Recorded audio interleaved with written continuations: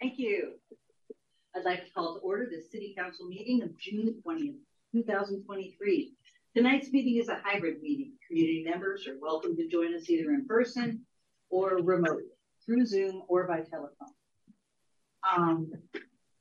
We'll go to the roll call. Councilmember Black will not be able to join us for this study session, but he will be joining us virtually for a regular meeting.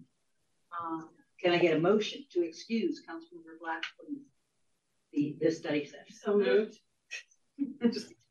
Moved by Councilmember Falco, seconded by Councilmember Curtis. All those in favor, please signify by saying aye. Aye. Motion carries. Okay, our study session tonight is on 2 topics. Roll call. Thank you. I'm so close to all these. Councilmember Nixon. Here. Councilmember Curtis. Here. Councilmember Falcone. Here. Councilmember Pascal. Here. Deputy Mayor Arnold. Here. Mayor Sweet. Here. Now, shall we do introductions, or how do you want to do this? Sure. I mean, I think we're going to do a quick kickoff. Great. So we're going to just do a quick opening, and then we can do the right, and then we'll have everybody tell us who they are. Okay. Okay. So just very quickly for everybody. So as you know, we have 2 study session elements tonight. So this is 45 minutes. Then we have a second one, which is 45 minutes. We have a councilor privileged to have a senior councilor here tonight. We have several who are going to make actual presentations to you, and most of the rest have attended as well. And we welcome your thoughts and ability to chime in. I'm going to go ahead and turn over to Betsy Maxwell to say some introductory remarks. As you know, she's our awesome program coordinator at the North Kirkland Community Center. Peter Kirk Community Center. Okay, close enough. Sorry. Again, folks, remember we're being heard by the speakers in the ceiling, but we do have to keep our voices a little higher because it doesn't magnify us. Okay, well, thank you. We just want to thank you for the opportunity to come and talk to you about some of the senior issues that we are seeing the community face right now. And so I'm going to actually start off by having Jack, if you would like to introduce yourself, and you can start. Okay, well, I'm Jack Stout. I'm the chair of this year's senior council. I did my 6th year on the council, and they're going to boot me off. I'll come back as a volunteer or flower on the wall. In any case, I've got with me who will speak tonight about the past, the current, and the future of the senior council. And we have Kathy, person that almost all of you know. She's been with us for a very long time. And Karen. And Kathy's our advocacy chair. Karen is our transportation chair. And I guess you want to introduce the rest of the folks then? Yeah. The other senior members, if you want to, senior council members. I'm Steve Lewis. I'm a member of the senior council. Dave Wigger. Bob Warren, senior council member.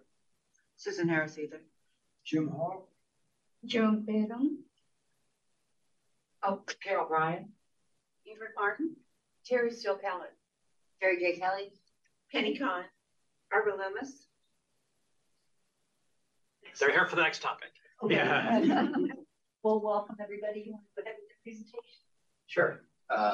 First of all, I want to say that I've been in the city for 3 decades or more, and this city is the most inclusive city I have ever had a pleasure to live in. It's a welcoming place. I'm proud to live here and volunteer here. I'm proud to be able to attend things like Juneteenth Peak celebration, farmer market, all the many other things that go on. The Senior Council is over 20 years old. We were formed in 2002. Discount a few years for COVID, I suppose, but we've been active through those periods of time with many different volunteers contributing. This year we welcomed 4 new members, and Kathy returned again after the volunteer. That is, we have 18 members. 15 of them are here today. It's a testament to how much they commit to being part of the city and part of their role as champions for, advocates for the city. We've learned a few things from COVID, as I'm sure all of us in the room have. And so I'll talk a little bit about some of the things that we envision for the future and look to for the future that are different than perhaps our past.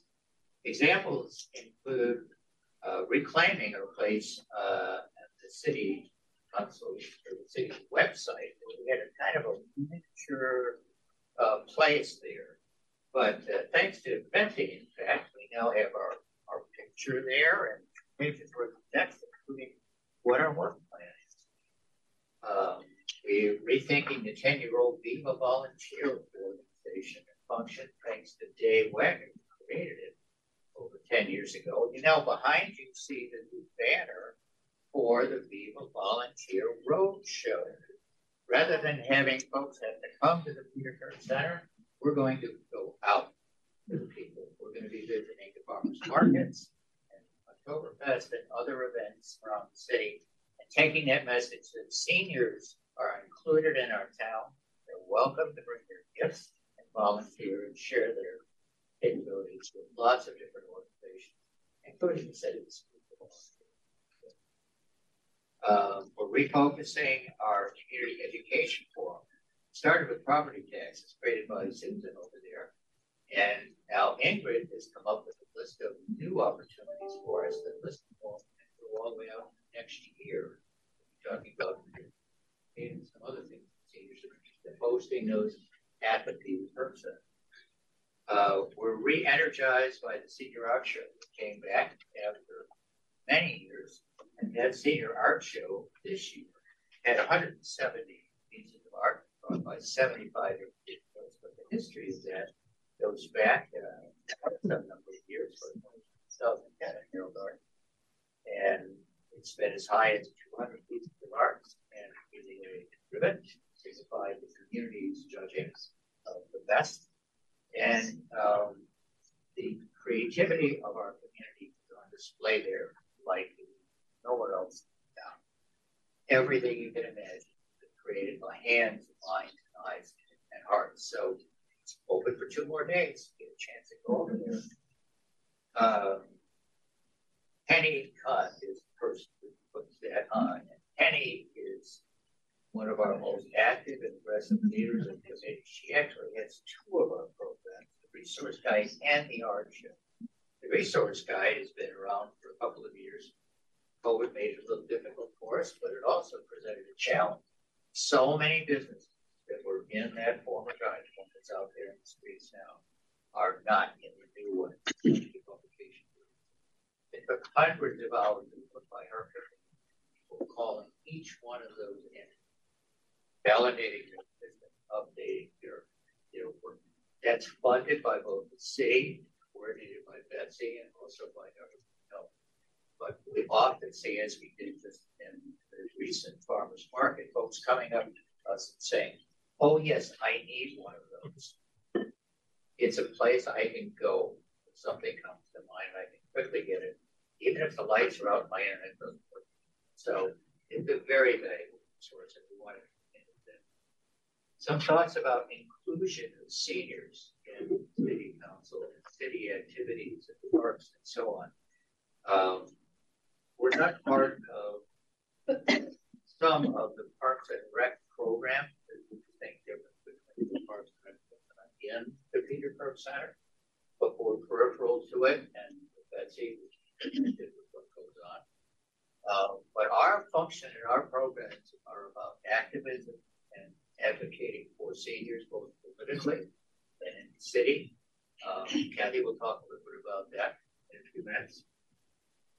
But I also know that we recognize that sometimes we're left out of things in the city. This came to mind recently. I attended 2 events this past week, and in both I met your very well-skilled videographer. He was at both of those events, but he wasn't at the art show. And I asked myself, why is that? But we need to do a better job of making sure the city knows where we're at, so that we can be a part of the city every time. So that's one of our things on it. Bigger issues we're working on are interaction between the Kirkland Senior Council and the Human Resources Commission. That was created some time ago and expanded beyond its grant-making role. But in recent meetings with its director, I discovered that role is so significant and big, it takes them so much time, that they haven't much time to think about what the Senior Council is doing, and we haven't had much conversation. But a few days from now, we're going to have a meeting with them as well as we're having today. We're going to try and get a better collaboration with them to understand how road missions, which are stated the same in the city's plans, which supports seniors over 65 or 55. 50, no. I'm sorry. Anyway, 50. So that's another one of our action plans, to make those two really significant organizations that have the same goal and objective with different sets of resources come together and work together and do more for senior citizens.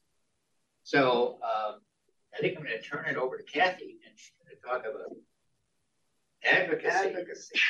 Legislative advocacy. Well, as you all know, we partner with the Bellevue Network on Aging for all our advocacy efforts, and we establish a state agenda, federal agenda, and working on a local agenda is a general rule. And we get our updates and things from city government or state government from an organization called the Washington State Senior Citizens Lobby. And we thank the city for always funding us to go to this, except it's been Zoom the last couple of years, but maybe this year they'll get back to doing a in-person. So we trail down to Tacoma and listen to different state department heads, their needs and wants and so on, as it appears to need in the senior community. So that's where we get our ideas usually for our state agenda. And this year we kind of stumbled onto some interesting things in the fact that there's a Medicaid, Medicare dual policy membership in the state, and it comprises quite a few people. The state funds it for $3.6 million matched federally. But Medicare always says the state does such a good job in their long-term care efforts that they decided to pay back into our general fund dollars when they find good reasons to do so. And so this year, I believe that our payback for Medicare is like $17 million. So kudos to our long-term care facilities and our foresight. And we have met with Zooming, of course, the last couple of years with legislators. We will probably return to in-person if we can. But I believe we've been doing this long enough now so that we're kind of credible. The 1st District, the 45th, the 41st, and the 48th are our geographical places, and we're usually well received, and we educate them and they educate us often, kind of a roundabout there, and we appreciate that. But locally, we had decided this year to emphasize missing middle housing, which is the buzzword all over. Very frustrating.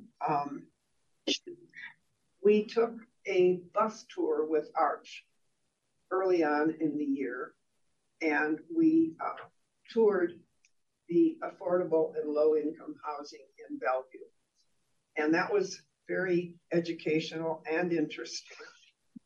And we actually ran out of bus time because we would offload the bus and stand in the yard, and the people who were staffing all of these would come and tell us their parameters and so on. It was very interesting and a good look at the low income and supported housing that goes on through Arch.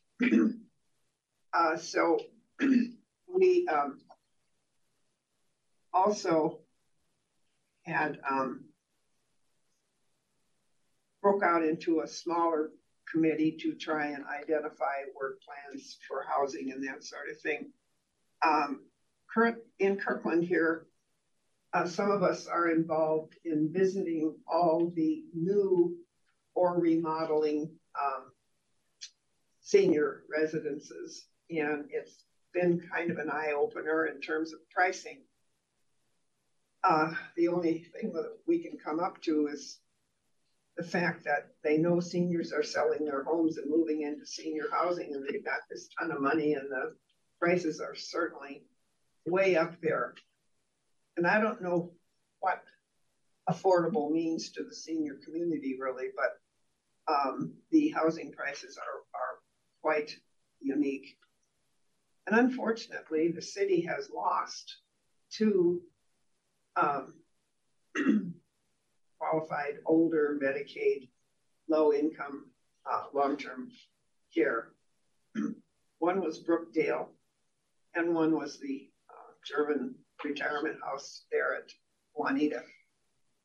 And what we have envisioned is maybe them returning to low income, but all the advertising is unique, boutique, and luxury.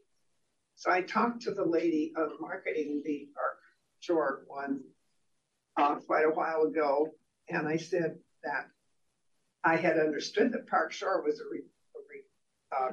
a community resource where you can go from independent to assisted to nursing home care. And that's a buy-in program.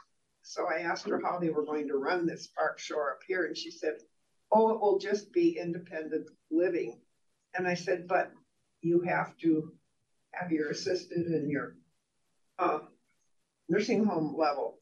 Well, she said, we've been talking about that, and maybe we'll run a boat from your dock to our dock, which is Park Shore in Seattle is just on the other side of the 520 bridge there on the water. And I said, really? And she said, yeah, we're thinking about it. But in reality, I don't know how that would work, but they are under a huge umbrella, and they do have other properties on the east side that they probably will have to have an agreement with if they're going to continue to be a continuing retirement. Not know where that'll end up. Kathy, is Park Shore going in where Brookdale was? No, Park Shore is going in where the German house is.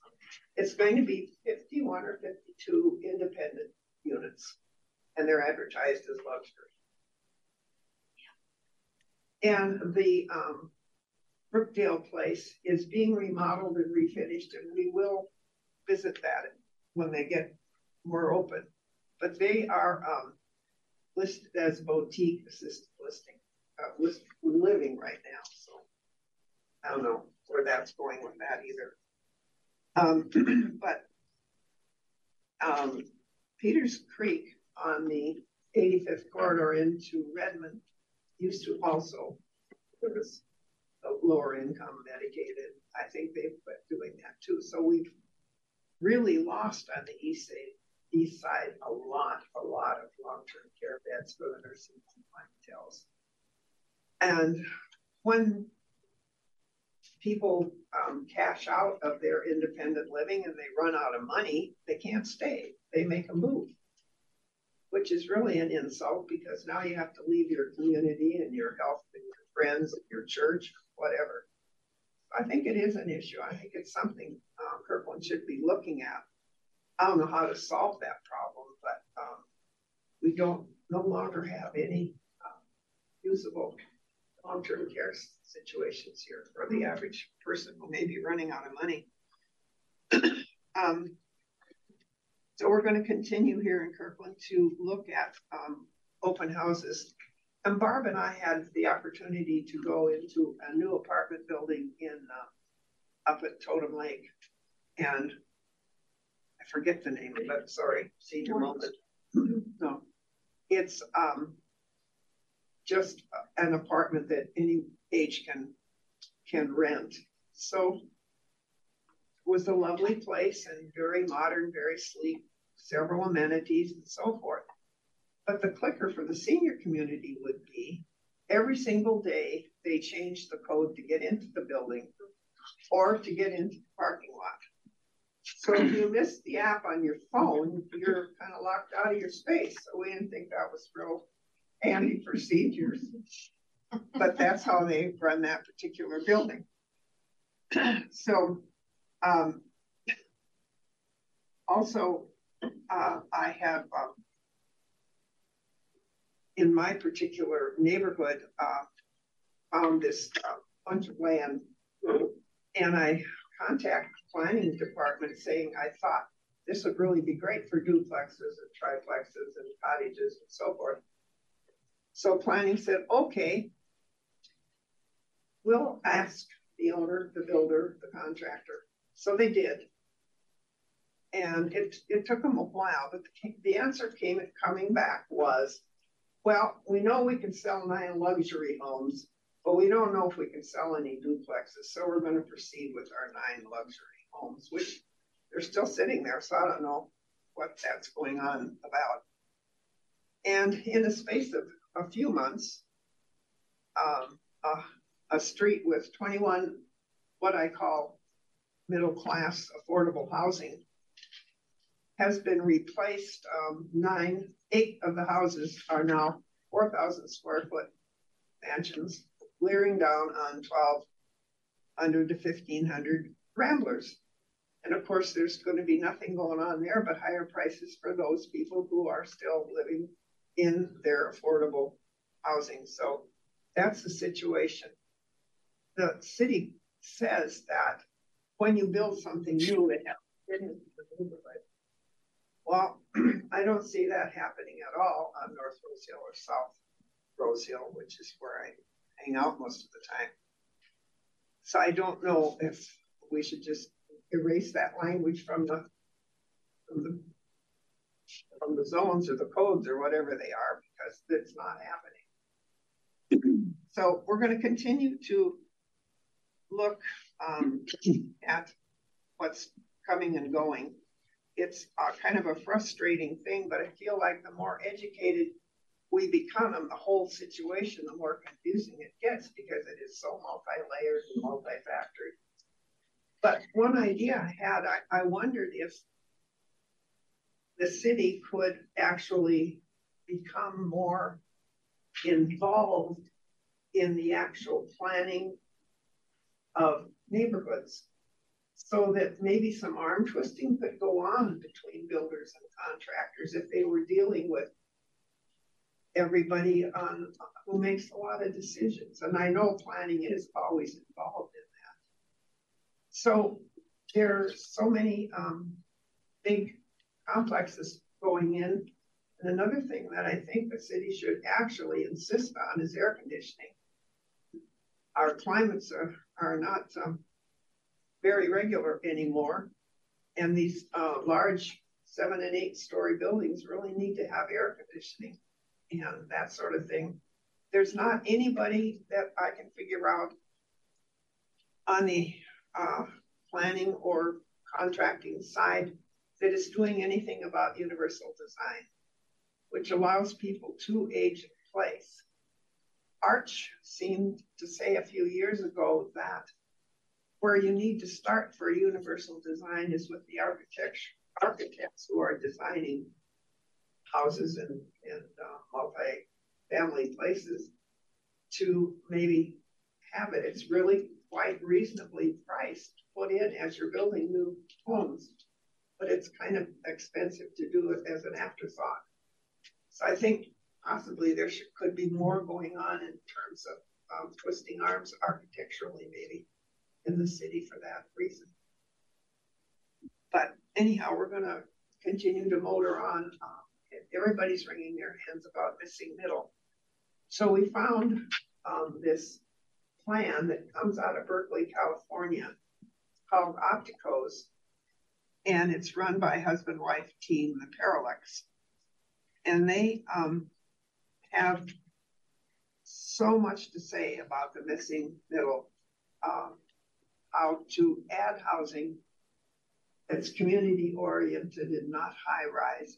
They just slide these things in, and they have multiple excellent pictures of how you actually add housing into neighborhoods that fit. And so I sent it up to planning.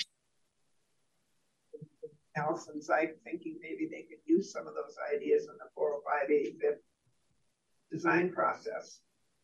And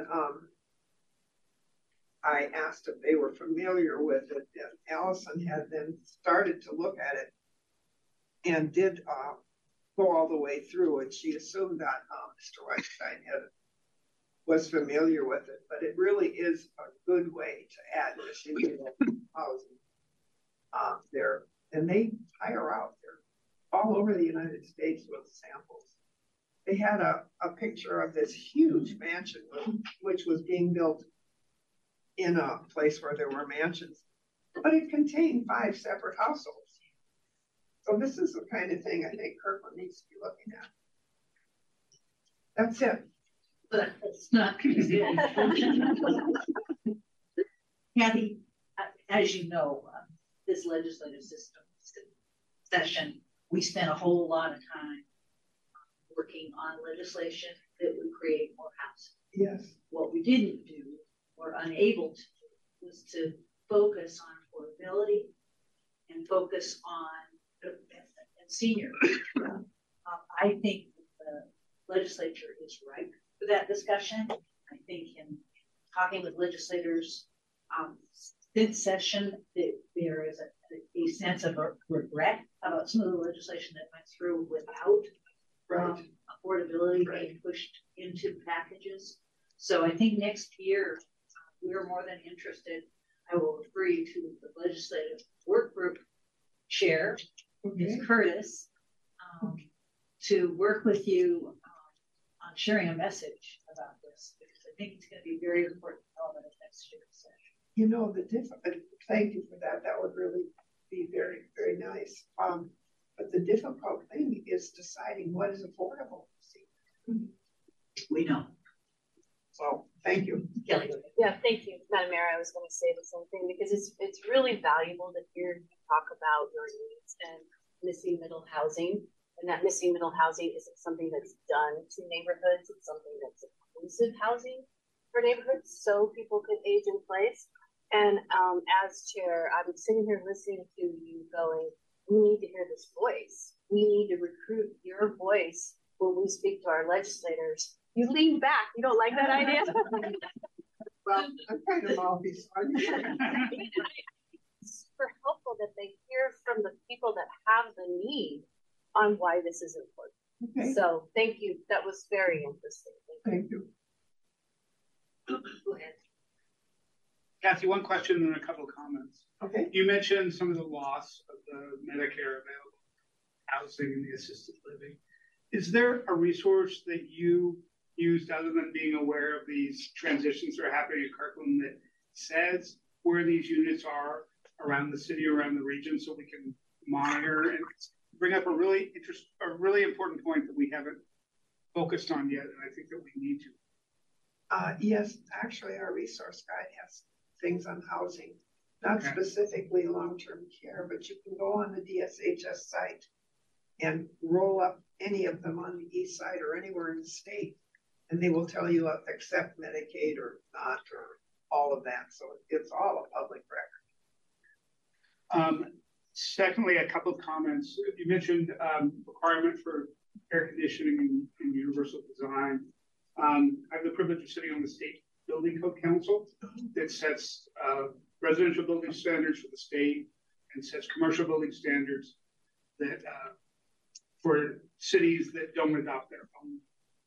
One of the things that I'll note that we did there is we're requiring heat pumps, which actually run both ways. They provide heat and cooling. So when you hear heat pump in a particular building, it means you're also getting air conditioning with that. Does that include the multi-family ones too? Okay. It does. I don't know about universal design. I need to check to see where we are in those kind of standards. You bring up a good point. And then finally, I'm glad you brought up the Opticos book. It is certainly making the rounds around elected officials. We've seen it in a number of presentations by the realtors and others. And you're right, this Berkeley couple really did literally write the book. Yes, and it's very well. It's well done. We're aware of it, and several of us have. Okay, thank you. Okay. Karen's transportation, another hurdle. Boy, we need your help. Thank you so much for being here. There's one thing that I wanted to add to what Kathy was talking about is I went on a tour of Morningstar, and it was the grand tour for senior living. And we went into one of the apartments and there was no universal design. There was no accommodations for any seniors with any disabilities. And someone had brought up, well, what's the price for this one bedroom apartment that doesn't have, she didn't say that has no universal design, but she said, what is the price? And a lady who had the tour said, oh, it's a wonderful price. We're having a special today, only $3,500 a month. And no senior that I know is able to afford something like that. The bulk of the folks that I know that are seniors, we've lived in our homes for at least 20 years. We bought in before the big hike. And if we sell our homes, we'll literally be giving all the money that we got from our homes to be able to pay for rent. And then what happens? So that's just something that I wanted to bring up. Now we get into transportation, and we really need your help. I gave everybody a handout of different options that I was able to find for transportation for seniors. One thing that I just wanted to start with is, I don't know if you guys have noticed, but when I go and drive in the confines of Kirkland during the day, more likely than not, there will be a senior driving behind me, and when we're at a stoplight, they're within inches of my trunk. And what that means to me is that there are a bunch of seniors that shouldn't be driving. Visual problems that they are not admitting to, or hearing problems, they're having depth perception problems, other problems that make it a little bit difficult for me to feel very comfortable driving on the road these days. And I don't go on the highway anymore because I'm really afraid of all the people that are going 90 miles an hour in a 60-mile-an-hour zone. And the seniors are making me even more uncomfortable because they're the ones that are going 20 miles an hour and then literally almost ending up in my trunk. So the options that I really wanted to talk with you about today are just a couple of them. One is called, they're both offered through an organization called Sound Generations. I've given you phone numbers for each of these options so that you guys on your own can get more research on them. Sound Generations has provided a service called Rides and Smiles. It started at the beginning of January. And the good part about Rides and Smiles is that it's one of the very few options that seniors have to be able to get a ride between Kirkland, Redmond, and Bellevue. There are other options that only provide rides within the confines of Kirkland and North, which is the one that Betsy deals with the North Shore Senior Center. Their territory is Kenmore, Bothell, Winville, and the bulk of Kirkland. But they don't go down to Bellevue. And there are, including me, people that need to get to a doctor in Bellevue, or the dentist, or other grocery stores, or what have you. And so the only two that I have found are Rides and Smiles and the volunteer transportation program through Sound Generations. On top of that, we have a problem because all of these choices, with the exception of volunteer transportation, do not transport seniors that have to have an outpatient surgery, such as cataract surgery or a colonoscopy. But volunteer transportation through Sound Generations will offer a round-trip ride to seniors as long as they have a buddy going with them in the car and coming home in the car. It's a liability issue. Sure. And so the Tide shuttle that's in Seattle does not come into the east side. Rides and Smiles comes into the east side for Bellevue, Kirkland, and Redmond. The other programs that I have described here basically cover folks who are disabled. Metro Access is for disabled people only, and you have to apply for the program. You have to get an okay from the pharmacy. You have to get a doctor to sign off on an application. literally have to fail their physical test in order to be able to get natural access. So one thing I do want to point out is with all of these programs that Sound Generations offers, it's on a donation basis. It's really good for students because they will be able to pay what they can afford, and nobody's going to be turned away. So there's another thing that we've been thinking about, actually Jack and myself, and we have been discussing the possibility of having a Kirkland shuttle system, where we would have a shuttle going throughout the whole of Kirkland, that a senior can walk maybe a block or two, get on a shuttle, go around through the whole of Kirkland to wherever their shopping center is, their doctor is, their chiropractor is, their dentist is. They get off, and then there'll be a series of shuttles that go around during the day, maybe 3 times or 4 times during the day, to make a loop, to pick up that person from wherever they are and bring them back home again. I think the more seniors we get off the road that shouldn't be there, the better off we're all going to be. And we need help. We need you guys so much. And it's such a wonderful group of people. So appreciate all of you. And I know that you can help us. Somehow you can help us thinking about, with a shuttle program, maybe we could get grants to help us. Maybe through the vendors on the route. Maybe we could get help through grants from maybe the vendors could chip in a little bit. Maybe we could get grants through the state of Washington. Maybe we could get federal money. But I don't know that. We just need help to be able to set up some sort of program that will be consistent and long-lasting for seniors. Because we're all going to be there at some point. We're all going to need help. None of us are going to be driving our cars forever. And like I said, some really shouldn't be that anymore anyway. And so anything that you can do to help us. If you have questions, please reach out. And all the phone numbers that you need are here. And these are the only programs that are available to help seniors with driving. That's what I have to say.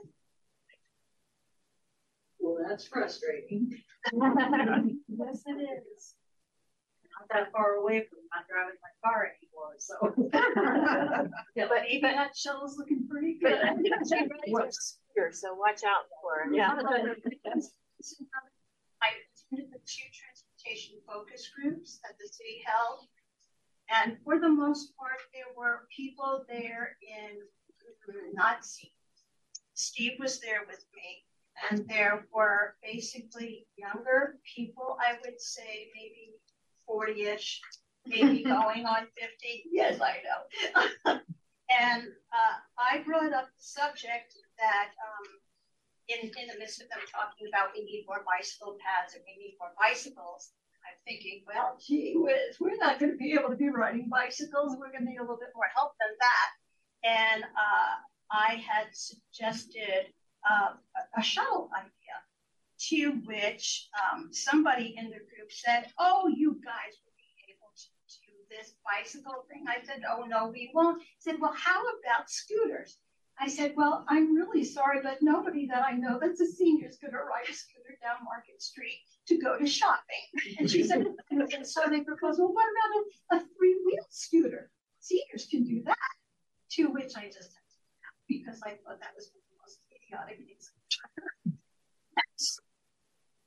We just need and valid things for, it's going to rain here, it's going to snow here, and we can't have a senior on a 3-wheeled scooter going to Market Street when it's snowing. It just seems absolutely insane.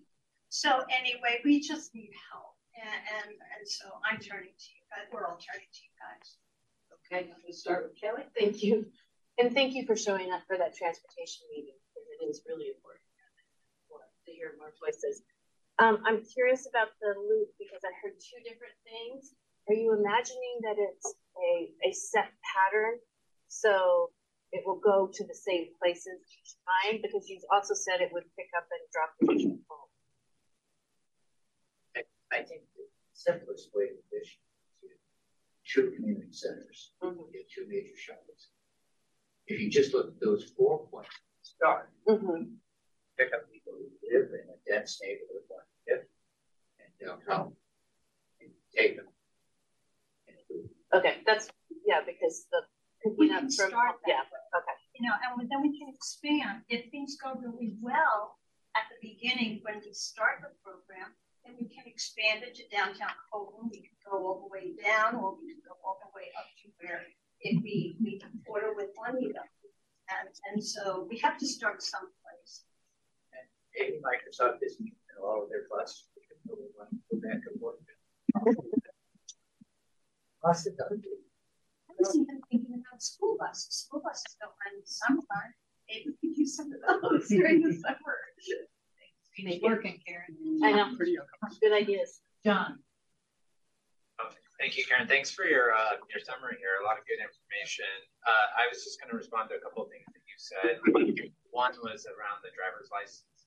I believe the Washington Traffic Safety Commission has been working on that. That was like a bill. I don't think it's gotten as much support as you might hope for across the state, but that's something to kind of monitor and check on. I know, but I have seen that proposed several years to where you have to renew your driver's license. The other thing is I'd be curious where you got some of this information. There is the findaride.org website that PSRC, Puget Sound Regional Council, has, and that was built as part of the Coordinated Mobility Plan. And that's really a plan to provide transit to those that have mobility limitations, right? That's seniors, people aging, but it's also those that can't get around by regular bus or by car. And that's a great plan to check out because I think there's actually some more. That'd be great. I've never heard of it. Yeah, you can just do ride. It's findaride.org, and it's actually by kind of area of the county, and then it will come up with all the different available types of transportation. Some that are public, some that are just for seniors or those going to healthcare facilities. And then the other thing that I was reading you. One of the things that we've been tracking quite heavily is the Metro Flex program in Juanita, on-demand transit service that's meant to service those areas where you don't have fixed route buses, and you don't have a car, you don't want to use a car, you can't use a bike or walk or whatever, to connect to transit in the Juanita area. That's how it was set up, but it also connects to the Total Lake. At the bottom, you said that this program is a non-starter for Kirkland. I think you meant for all of Kirkland. It's just for Juanita, and it's not meant for the rest of it. It's not the rest of the city, but it could be something really cool. And that alternative service is provided by King County Metro, and that's something that we're tracking quite closely. But we've not seen the usage as much as we want, and I truly believe it's because people know that it's there, because anyone can use it. And it's an app, and it's just like Uber, but it's provided publicly. It costs less. It just might not be as responsive as one would expect that a Lyft or an Uber would be, but still, it's there for those that need it. So we're really interested in that. I want to see that succeed because I can see that being used in other areas. Was Metro Flex also limited to disabled folks, or was it? No, it's open to anyone. Yeah, you have the Metro Access that's for those that are mobility impaired too. So they have that in addition to. If somehow it could be extended into Bellevue and Redmond, that would be something. It's meant to build off and support the existing transit service to get to the buses, the other pieces, because it's an interconnected system. Yeah. But anyways, there's a lot there, as you can see just by your research. Right. And there's also a program that is in the works, but it hasn't been tested yet, called One Call, One Click. And that is going to be a service where you could just call into that number, and they, like what you just said, it will research all of the options for you to be able to get you a ride. Yeah. And that's going to be tested in the fall. Toby. We're out of time, so I'll try to be quick. I think John is being very measured in his remarks and saying that the driver's license restrictions for the older you get has had soft support. I would say it's had fierce opposition based on when I was in the legislature, and it was proposed that, for example, at the age of 75, you would have to retake a test, and they also proposed that relatives could make anonymous tips that somebody ought to be retested, those kind of things. And the state level senior lobby just came completely unglued, right? So I think if this is an issue that you want to promote, you'll need to work with the senior lobbyists at the state level to get them on board, because otherwise it's dead on arrival whenever it gets submitted, right? And then the other thing I wanted to mention is I really appreciate you bringing up the idea of the shuttles. As years ago, I brought up this idea, and my idea was a little bit more comprehensive. I wanted to see like a neighborhood circulator shuttle in each neighborhood. So like I live in Kingsgate. I'd love to see a shuttle that just went around Kingsgate, so it would be fairly frequent because the scope is kind of low, but it would connect you to the nearest transit center, it would connect you to the nearest shopping center, the library, those kind of things. And it's not just for seniors or anybody who really wants to either is transit dependent or wants to make the choice to not have a car. And then this came up again when we started talking about the aquatic center and how underserved the 70th Street corridor is right now. So I would support, maybe it has to be part of the comprehensive plan process, looking at this more deeply, trying to find out what type of funding would be available. Great, and I know you guys are connected. Comprehensive plan process. Yes. Yeah. Talk about that.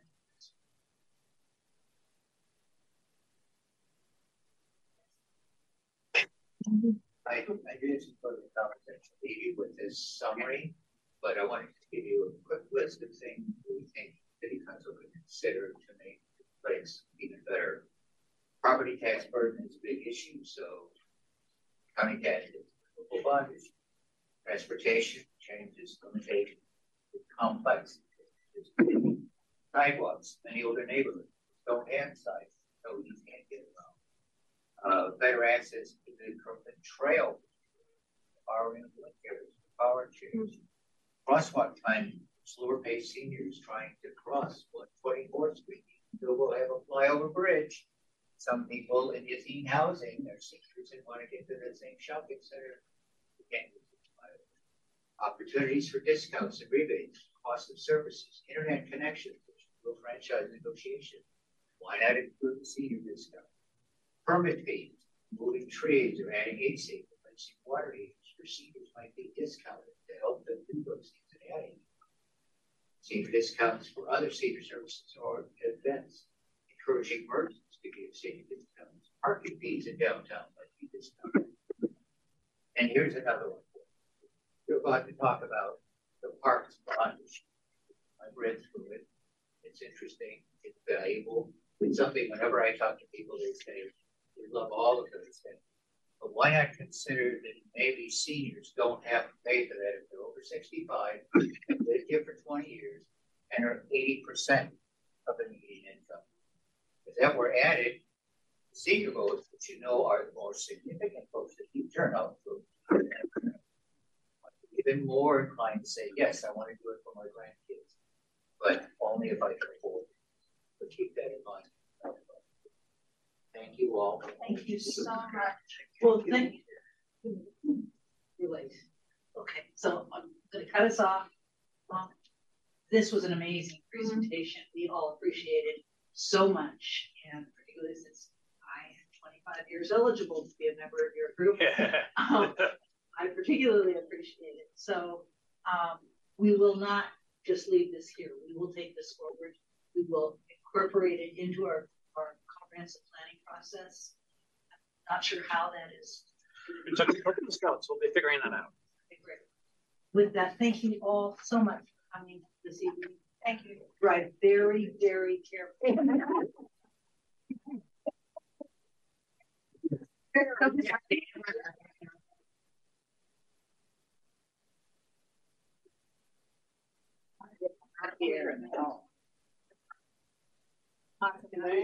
Okay.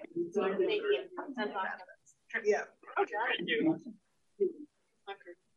And shout out to Susan for serving on PFAC. For life.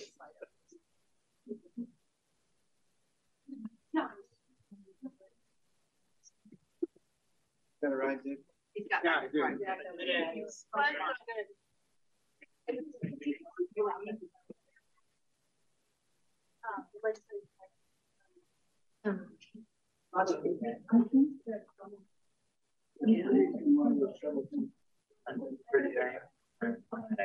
Oh, I have some more questions.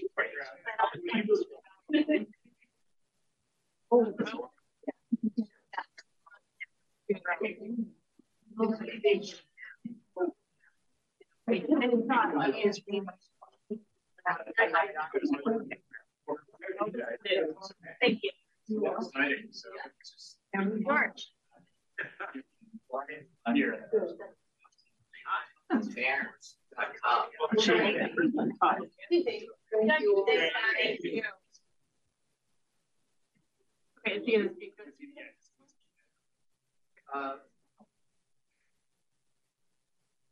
Thanks, Jeff.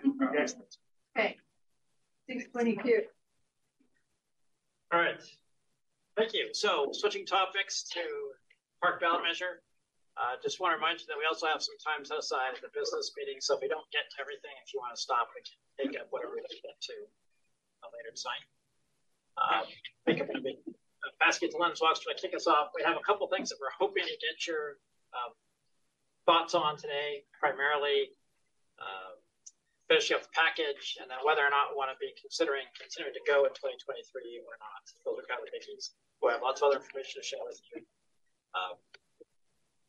File is supposed to be made in July, not tonight. So, but we need to keep going if we're gonna make that target. So I'll go ahead and turn over to Lynn to start us off. Yes. Good evening, Madam Mayor and Deputy Mayor and City Council. I'll try to speak up because I know there's some sound challenges. We have about 25 slides for you, and those slides cover 4 different topics. We're seeking Council's direction to finish assembling the elements that could be on a potential ballot measure. After that, we're going to shift gears to discuss financing. We're going to have George and Michael cover some of those subjects. And after that, we'll talk about ballot measure timing, which will be Hillary. And then our final speaker will be Deanna from Pacifica Law Group, whom we've met before, and she'll be talking about the ballot measure language. We do have some questions along the way for your feedback. So the first one, we'll talk about the elements. This slide shows the elements that Council was discussing on June 6th. This package builds on the PFAC recommendation and uses community and Council feedback. With recommended elements package keeps the 5 original elements that were recommended with 4 changes and then added park safety and security. So those are the things that are in the current recommended package. So 2 adjustments, so I mentioned there were 4 adjustments and 1 addition. 2 adjustments, we didn't hear any particular questions on or feedback about.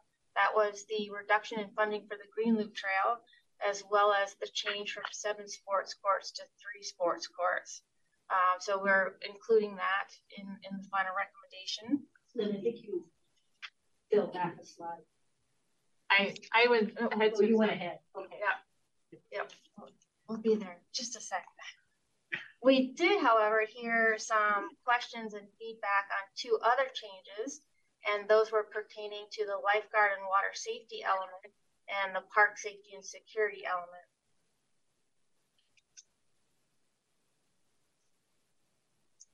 Okay. So this chart outlines components of the recommended package.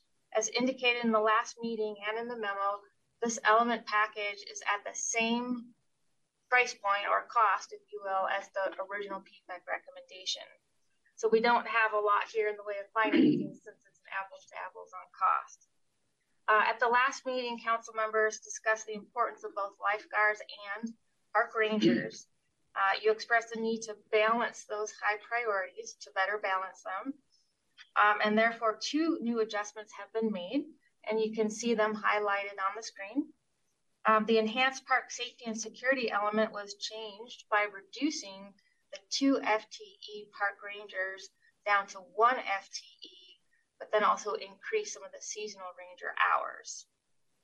And that allowed enough funding to reinstate the beach lifeguarding program, the expansion of the program in total. Then is the 1 FTE in addition to the current 1 FTE? Yes. Yes. Okay, so I do also want to note that there's 2 items at the bottom there. One is to use levy funding for some select park operations, as well as some base level positions needed to implement the ballot, and also the NKCC repair replacement site assessment, which actually isn't the levy funding, but we're including it as part of the package. So the element investments you see on the screen are currently the elements with which we've been doing the financial modeling. Another assumption made for the financial modeling is the way that we would pay for those elements, which you can see on the screen. That's what the columns are for with the check marks. And all elements. Oh, check mark. There is a check mark on that. There you go. All elements in the park investment package, with the exception of construction of the Aquatics and Recreation Center, would be paid for out of the levy funds as annual operating costs and pay-go capital. And that would actually include a portion of the Aquatics and Recreation Center design and permitting. We're actually going to talk about that a great deal, or George is going to talk about that a great deal shortly. But before that, we're going to dive on into the elements. And so our big question for you is, does this staff proposed package meet the council's priority of being focused and responsive to PFAC stakeholders and the community? John and then Toby. Yeah, there's just a question and maybe a statement on your revisions to the safety and security and lifeguarding. I think we all know that park rangers are probably more in demand during the summer months because that's when more people are using the parks. There are more people gathering together. The 2,400 hours that you have there, maybe you could just talk a little bit about. I guess I'd like to understand how that would actually be utilized. When I read that, I see, that's probably like 2 or 3 part-time positions that would be hired to do that, and it would just be seasonal positions that we'd probably be hiring each year to fill those slots. Is that kind of potentially? We could really do that anyway, but there are restrictions on use of funding for positions. Once we get to 20 hours or more, we're looking at benefits. So unless it's a seasonally restricted position. So like with parks maintenance, we have seasonals that we hire. There are 2 seasons in the year, the summer and the winter. So folks could actually we tell them they can't do that. You can only work 1 season in a year. That can be full-time. So if we use the seasonal hours to focus on summers, we can hire full-time park rangers for up to 6 months.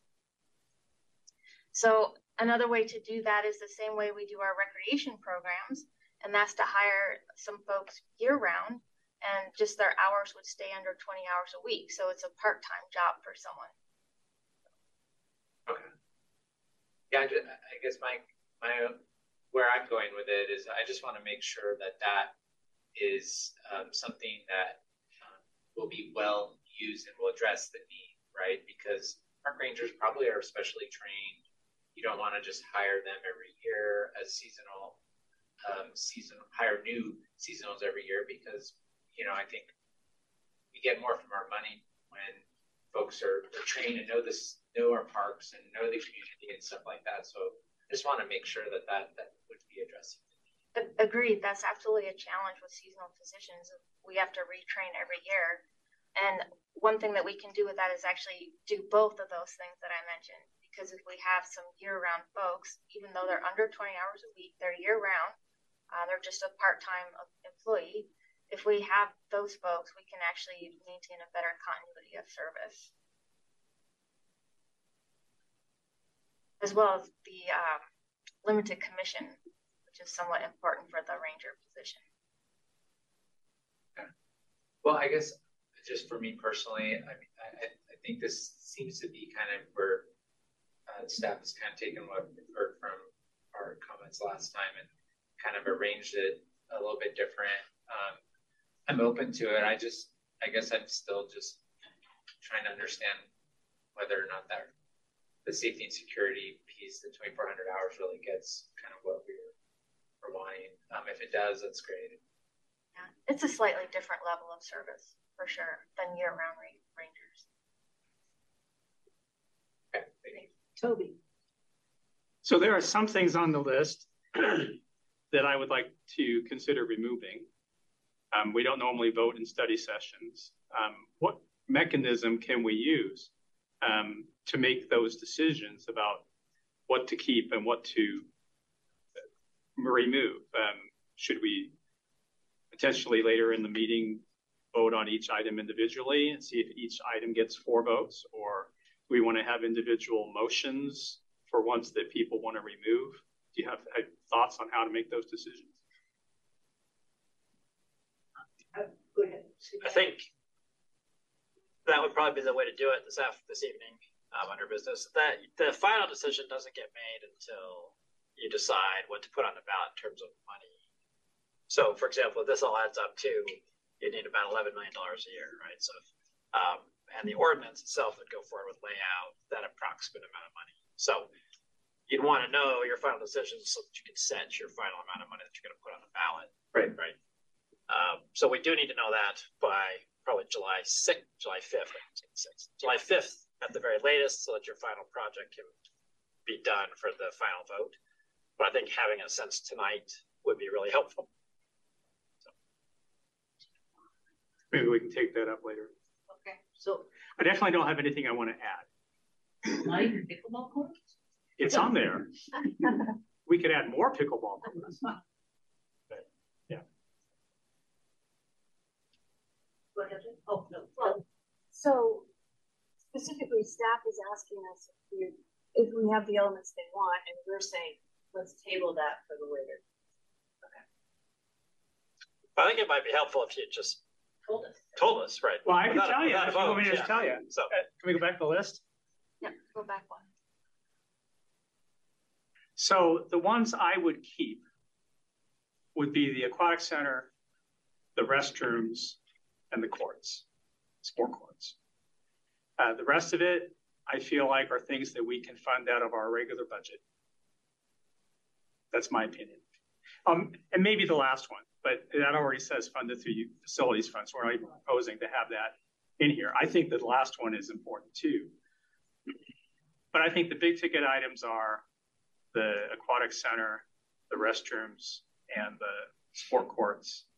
The rest I would not include in this package. And again, I'm doing this because if this is going to pass, I just don't think it's going to pass if people think that we've larded it up with a bunch of stuff. And we need to be very focused as to what we're asking people to increase their property taxes. My humble opinion. And my humble response to that opinion is these elements both came out of the PFEC process and the community survey process. So we are being responsive to community requests.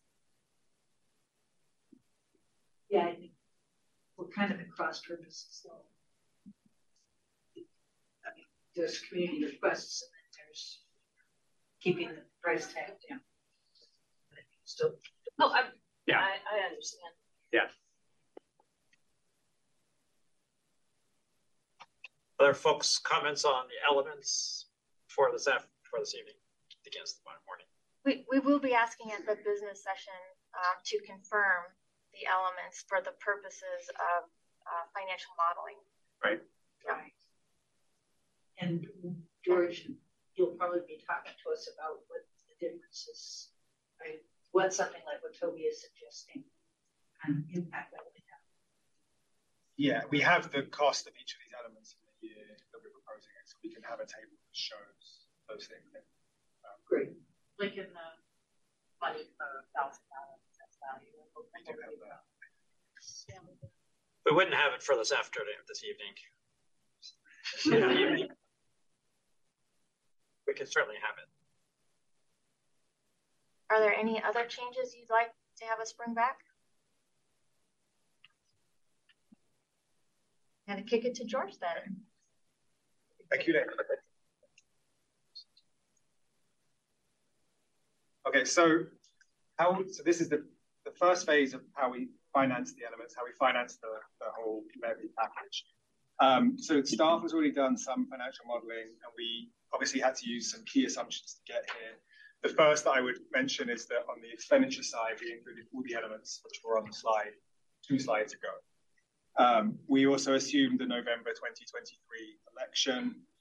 We are working with the just over $11 million of revenue in 2024 that will be generated by the PFEC priority package, which was in current AV 23.2 cents per thousand.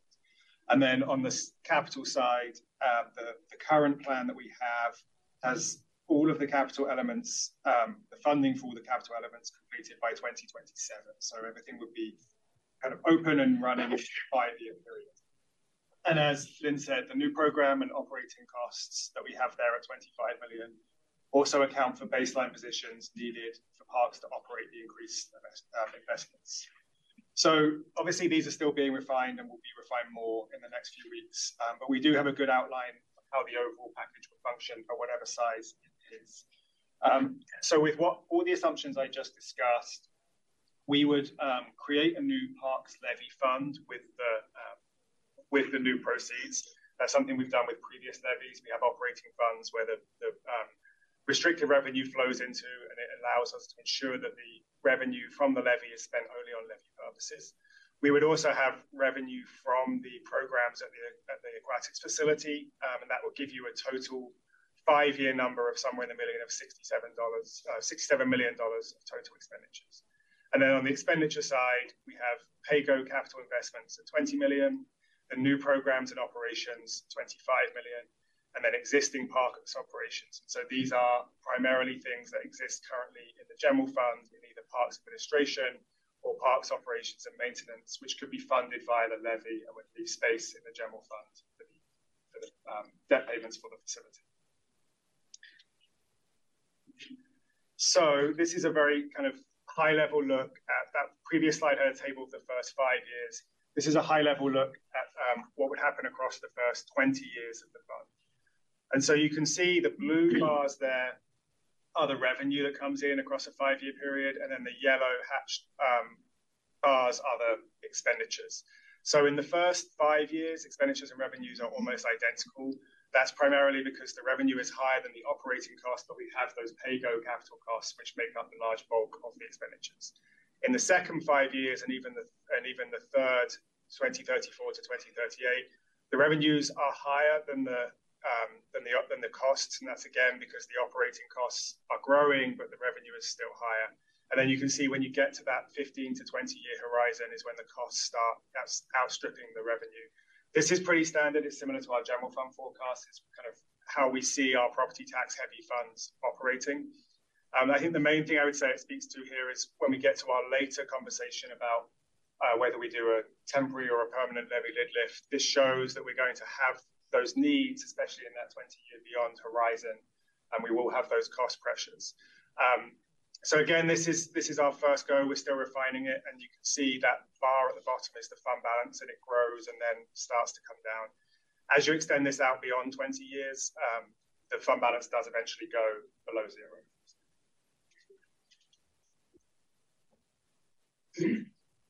This slide is discussing how to finance the aquatics facility, and financing the facility design and construction would require the issuance of general fund backed bonds.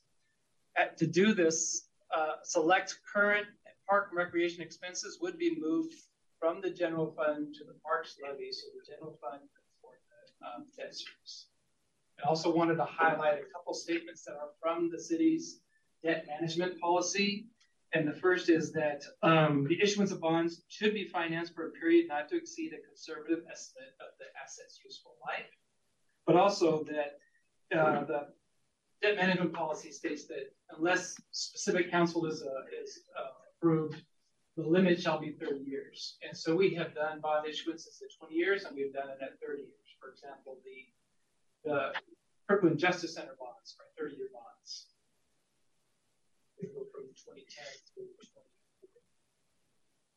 But we locked in a really nice interest rate. We locked in a really, well, actually those were Build America bonds. And so we had subsidy from the federal government for the interest, 33% of the interest. And then when the rates became so low, we refinanced it and it got even a lower rate.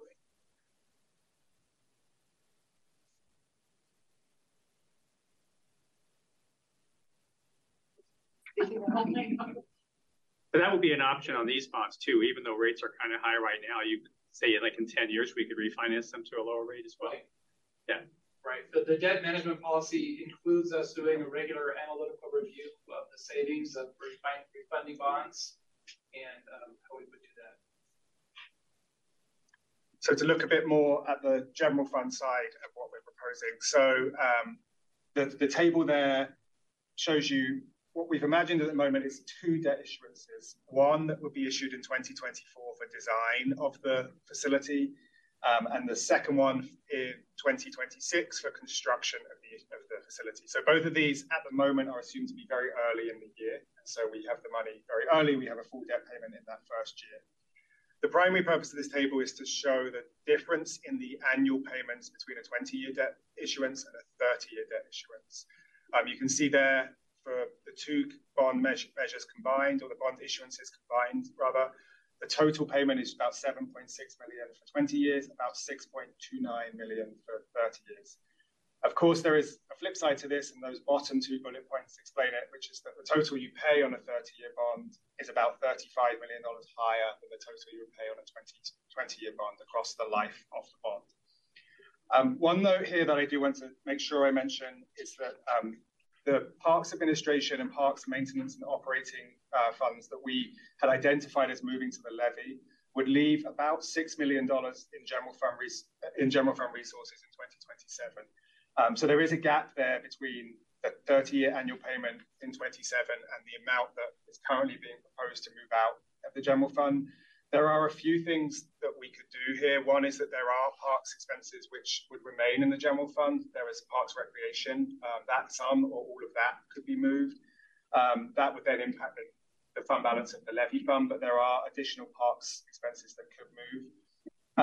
The other thing is that, as the bullet point says there, the debt service payments are fixed and they don't rise year to year.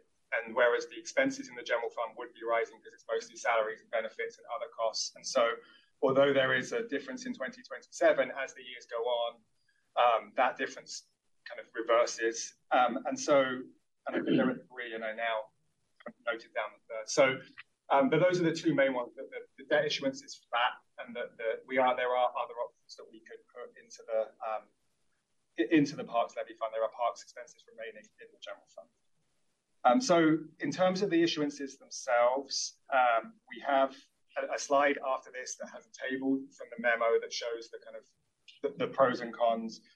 But there are really 3 major options. The first is to issue all the bonds with 20-year timelines. The second is to issue a split, which would most likely be a 20-year issuance on the first bonds and a 30-year issuance on the construction bonds. And then the second is to have both issuances at 30 years. So you can, because they would be separate bond issuances, you could issue both at 30 years.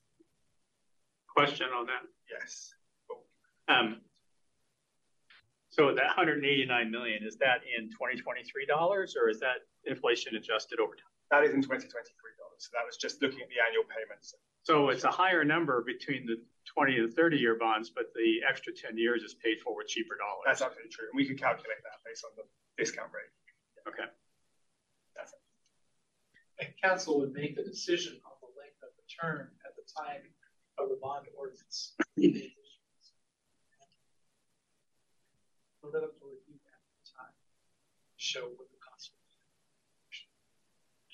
be. Is there any way to project forward as to what percentage of the general fund that would be? I don't know if that's a meaningful thing, but I mean, right now we'll say, well, $7.6 million is a lot right now, but it might be half that in $20, $43 or whatever, right?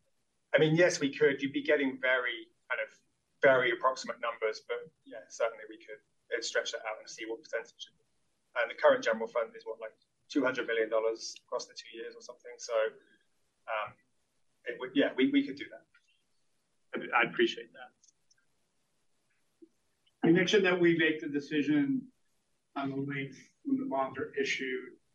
To what extent can we account for those costs when we're looking at how much we might be going out to the ballot for? There's some level of savings that we can count on now if we were to go for 30-year financing? Or is that something you'd recommend not?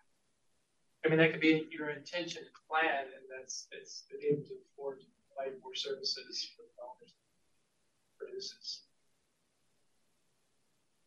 Yeah, I think you need to decide generally if you're trying for 30 or 20 to set the rate, because you can't get more money from the measure once you're done. But the point is you will know before you issue the debt whether you want to adjust downward, say from 30 to 20 or something like that. But you're not going to get more money for that unless you set the rate higher, right? So we would want to know that you're thinking 30 years so that we could set the amount you're going to generate in the levy at about the right number. And so I think this is the point where we have that council feedback on whether 20 or 30 years. And this will help us as we continue to refine the modeling. But then, like Michael says, there's other touch points to come back and make the decision. And we did do 30 with the Justice Center. Yes. The current modeling numbers that you're seeing, and George mentioned it, assumed that the construction on the facility be 30-year bonds, but that the first issuance with design and permitting be 20-year bonds. So the numbers you're seeing is a split approach.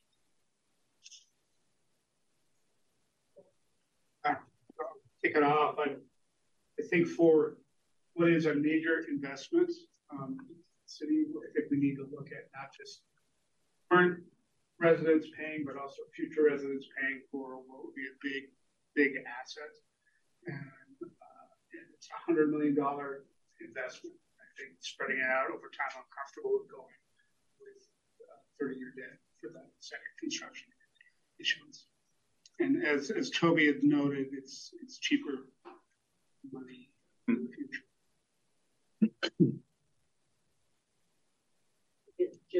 I agree. Yeah, I agree as well.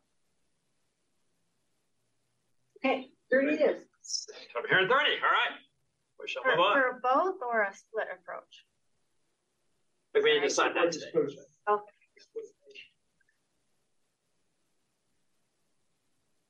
So fair to say, whatever we'd recommend saves you the most money is what you want to do. Big bulk on these 30. So and part of this is George has this really impressive and massive spreadsheet, financial forecast over the next 50 years. And we're working on that to July 5th. So these decisions help us figure out the best way to do it.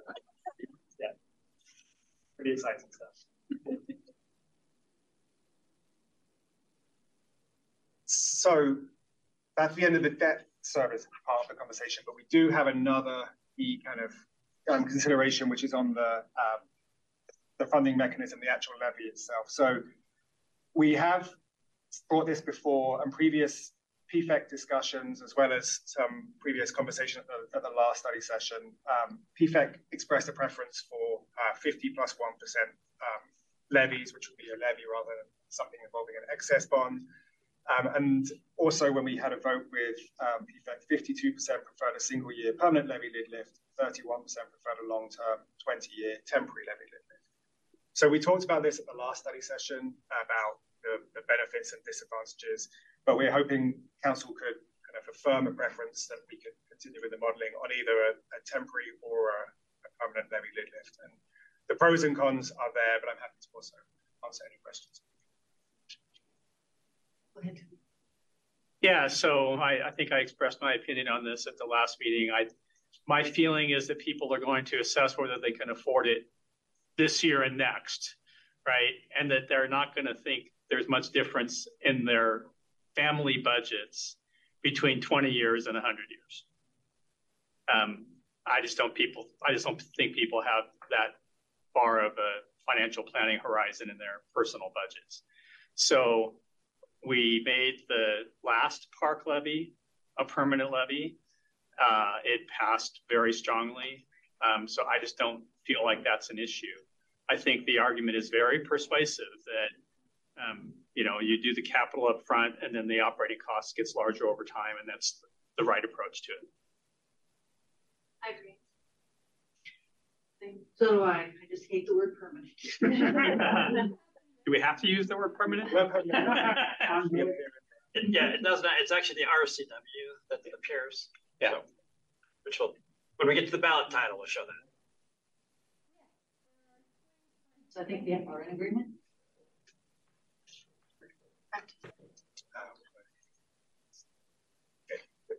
So before I hand back to Hillary to go through the question of timing, we're going to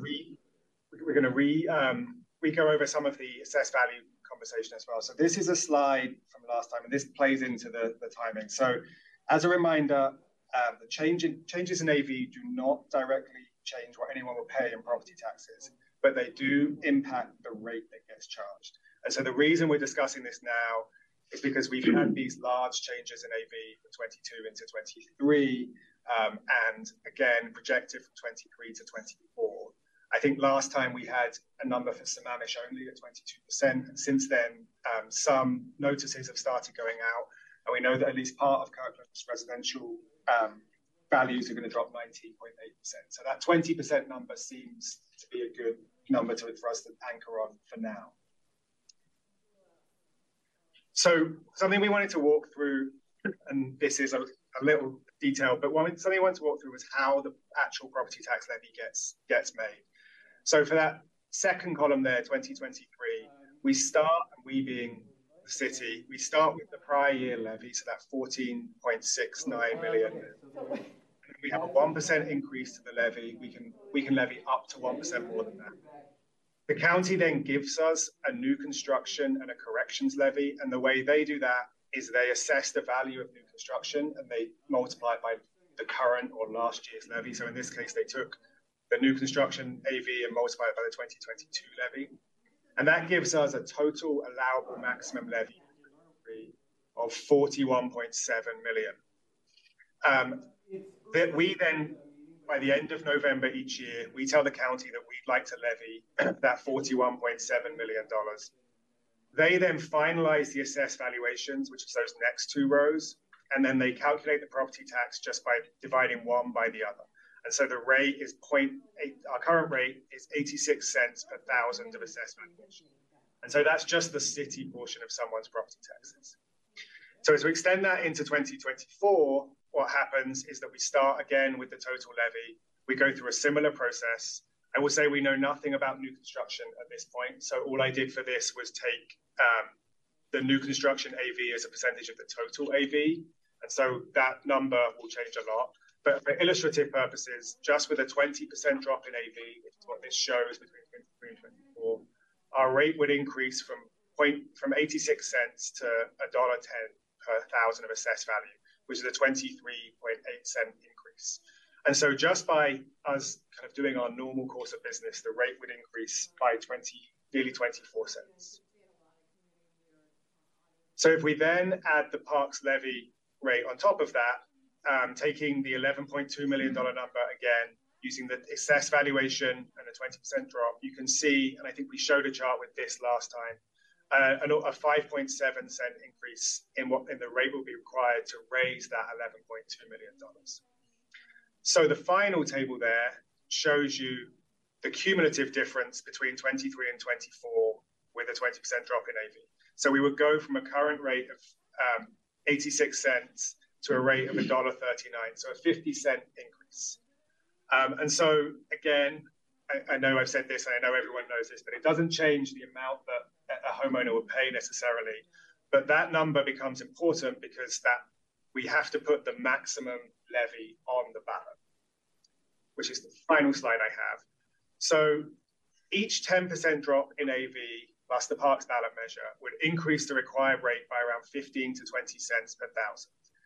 And the city, as I said, must include the total maximum levy rate in the ballot title. By November 30th each year, the city informs King County of the required total levy in dollars. The assessor then levies the rate for that dollar amount. So if there is a difference between the amount we levy, the maximum we levy, and the amount that the assessor calculates we can levy, that becomes banked capacity. So just to make sure I explain that clearly, we have been in contact with the assessor quite a lot in the last few days. We've been talking to them about how this would work. We don't have to levy our maximum rate. So we have to put our maximum rate on the ballot, but we don't actually have to collect the maximum rate that we are authorized by the ballot measure. So we can put, and we'll see this in the ballot title when it comes around, we can put a dollar amount for the levy, and then we have to put our maximum rate. But we can tie ourselves to that dollar amount by ordinance. The one complication is that the difference between those two numbers, and that final table shows you, so if we project a 20% drop in AV and we set a maximum rate of $1.39, and AV actually only drops 10%, and our maximum rate would be, or rather our rate would be 1.23, that difference becomes banked capacity. And so it will be council's decision, it will become banked capacity, and it will become council's decision in future years about whether we would access that banked capacity. What the assessor has told us is that it will be up to this council and future councils. They can't do anything to remove it from our roles.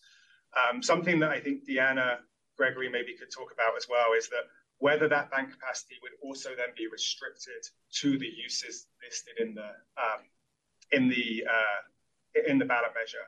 But I think the main thing is that if it was council's intention not to touch that banked capacity, we could pass an ordinance to that effect. We could say we only want to levy the $11.2 million, and we won't access that banked capacity in future years. But we still collect it. We don't collect it. It becomes kind of a difference between what we're collecting and what our legal maximum. So we don't collect the amount. We tell them the dollar amount, and so we would collect less than our maximum. So people would not be paying. It's on the record, the city could collect it in the future. Unless we disavow that up front. Yes. Yeah. Okay. So I have a question. So I was kind of trying to do the math in my head, and then I decided to just look at the MRSC website. It looks like the maximum levy rate for a city is $3.37.5. That sounds right. So for us to bump up against that, property values would have to drop about 50%. 53% is what the math was that I did. So that's unlikely. It's conceivable it could happen sometime in the future if the bottom just dropped out of everything. But we're effectively at no risk of hitting the regular levy cap for a city at this point. Yeah. Thank you. I'll do a quick time check. So the next topic is timing 23-24, which may be a bit of discussion. So I didn't know if you want to go ahead and jump into it, or if you want to pause here. Do we need a whole half-hour break? No. So maybe we should just keep going for another 15 minutes. Yeah. Great. Any last questions on this? So. Or campfire. Okay. Great. So now that we've talked about what we've talked about so far, and George has kind of outlined sort of the considerations of the assessed value forecasted drop, and that is definitely a timing consideration. We just wanted to talk about a couple other timing considerations. We know that last meeting council requested that we bring back considerations for 2023 versus 2024 measures, and you saw lots of information in your memo. I'm going to highlight some of that, and then also the PFEC input, and have some time for feedback. So this is a very busy chart. It was in your memo, so hopefully you had a chance to review it. This is just outlining some of the different considerations on the top there, you have the November 2023 benefits and potential disadvantages for that, and then on the bottom for 2024. And just some of the things to mention as benefits for 2023 could be that there's momentum from the PROS plan process and the PFEC process that have been happening, providing services and programs as soon as possible. Waiting longer could would result in increased costs. Evergreen Health is not going to the ballot, so there wouldn't be competition of 2 ballot measures on this fall. They're not going to the ballot in 2023.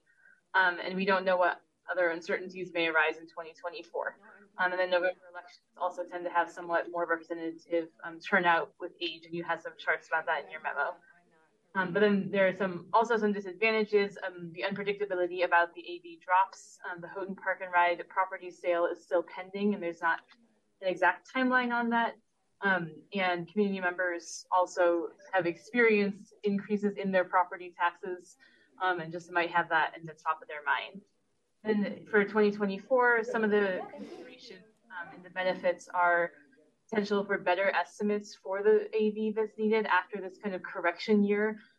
But with that being said, a potential disadvantage is that we still would need to be using the 2024, and we'd be in a similar situation of needing to use not exactly known numbers to predict the tax collection rate for the following year.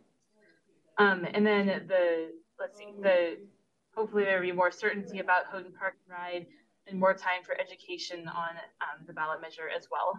And then the kind of disadvantages are the delay in services, capital costs increase. Evergreen Health may take their bond measure to the ballot. We would anticipate if they were going to do that, it probably would be in August or November, because bond measures have validation requirements, and so they would be looking for bigger turnout, but they might go earlier in the year as well. And potential other uncertainties.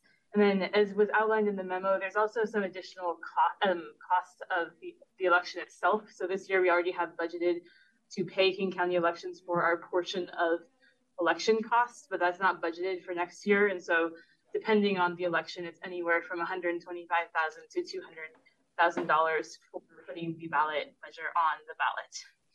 And then just a couple items, specific to February and April. A potential disadvantage is the voter turnout isn't always as representative when looking at age. And then November is, of course, the presidential election year. So that means often greater turnout and likely more diverse turnout, and it also means the ballot is very long. So those are some of those considerations. And I wanted to provide a brief update about the PFEC reconvening that we had just a week ago tonight, I guess that was. And so we had 29 PFEC members attended last Tuesday, and that included our PFEC chair, Councilmember Curtis. So we had 28 PFEC members voting at this meeting. And we gave them, we had just an hour, and we gave them some of these quick highlights that we've been talking about with council. So including especially the updates about Evergreen Health, Houghton Park and Ride, and the forecasted drop in AV. And we asked them a few questions to discuss in small groups and then report out to the larger group. So that one of the first questions we asked was, what do you think about the potential change in the cents per thousand of assessed value for a measure, and how do you think people might react? As you read in the memo, there was kind of a mix of responses, but really some of those included people might be wary because they don't know what their new AV is, and there will be change. Will people trust the city to reduce if they overestimate the levy rate, was a question raised. And just talking about the meaning of assessed value is hard to understand, and people are going to care more about how much it costs to them. And this definitely confusing. And also that, well, we've all been talking about certain dollar number, cent rates. Other members of the community have not been talking about the change, and so they might not have a big sense of an incremental change from 23 to 29. And then we also asked them if there's anything that they thought council and PFEC should consider before deciding whether to go in 23 or not. And just kind of talking about similar things you've been thinking about of the AB postcard's going to go out, which is right now, and comparing the costs, and then also looking at potentially other similar levies. And then, so this slide here shows kind of what the PFEC input was for 23 or 24. And there were a lot more reasons shared in support of going in 2023. And I kind of already mentioned that first item, that the incremental change of that cents from 23 to 29 cents isn't actually that much if someone wants items. And really, there's a sense of this is more of a question of whether a voter wants to go to the ballot and wants these items and wants to vote for them. And if they want to, they'll vote for the investment. And also kind of wanting to move forward, even knowing there is uncertainty because costs are likely to go up. And there could be other issues with waiting. And then some PFEC members did share a sentiment that we would get another chance to go next year. So if a measure failed this year, the council could decide to go again in 2024. And then the one reason that was shared out loud at the meeting for going in 2024, someone shared that they always wanted to go in 2024. And so this slide here, you've seen a very similar version of the top table in your memo, and then the others are, there's added information that came after the memo was published. And so at the meeting we had, like I mentioned, we had 28 voting members, but 3 voted after the meeting. So here at the top, you'll see 93% of the people that were attending the meeting. It said 92% in your packet, but we added the 3 that were there, just hadn't clicked the Zoom poll. But 93% recommended that council go in 2023.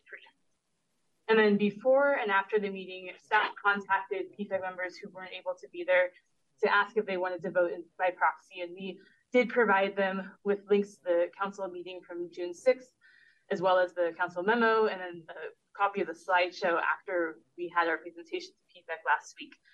And of those folks, you'll see in the middle chart there are 7 people voting, and 6 of those 7 recommended waiting until 2024. And so it's hard for us to know exactly what information those 7 folks had to review because we gave them all the information, but we don't know what they might have taken time to look at.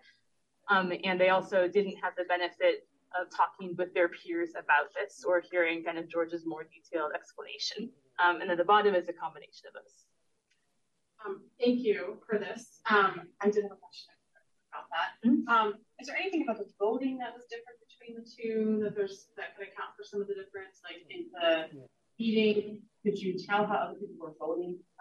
So it was unanimous. Yeah. So we did. That's a good question. So we did a unanimous Zoom poll, and then it was just a unanimous. Well, it was send me by email, so I knew how people were voting, but that was all the same. Yeah. Okay. And is there anything you don't know anything about like demographics different than people who didn't attend? I'm thinking of what might be useful, like if there's what's crazy about them that we would know that would be helpful in. No, but it's a good question. Or something that would actually be helpful. Awesome. I'm Mike St. Jean. I think it's a little bit of a mix. I could take a look back and see if anything, but our sample size is pretty small. That's exciting. I'm in public works. I'm in police. Yeah. I like what you guys got for your uniform. It's Halloween. It's Halloween. I was going to wear that too. Exactly. It's the podium mic upstairs. Well, I have been a clerk for 15 years, so I've worked for the cities of Redmond, Monroe. I live in Okay, so any other questions about this slide? So you can see even when we do combine those, 77% are recommended in 2020. Did, just like a month ago, so I'm the new administrator. And then we really just wanted to, that was all I had to present, so we really wanted to hear from council. Do you have any direction considering timing or anything else that you want us to bring back to you? All right, Abby, I'm here for you. Congrats to you. Yeah. So I really appreciate council's. How do you do? And the joke I made to them is they didn't realize this was a lifetime appointment. They joined it. was a good turnout, and I continue.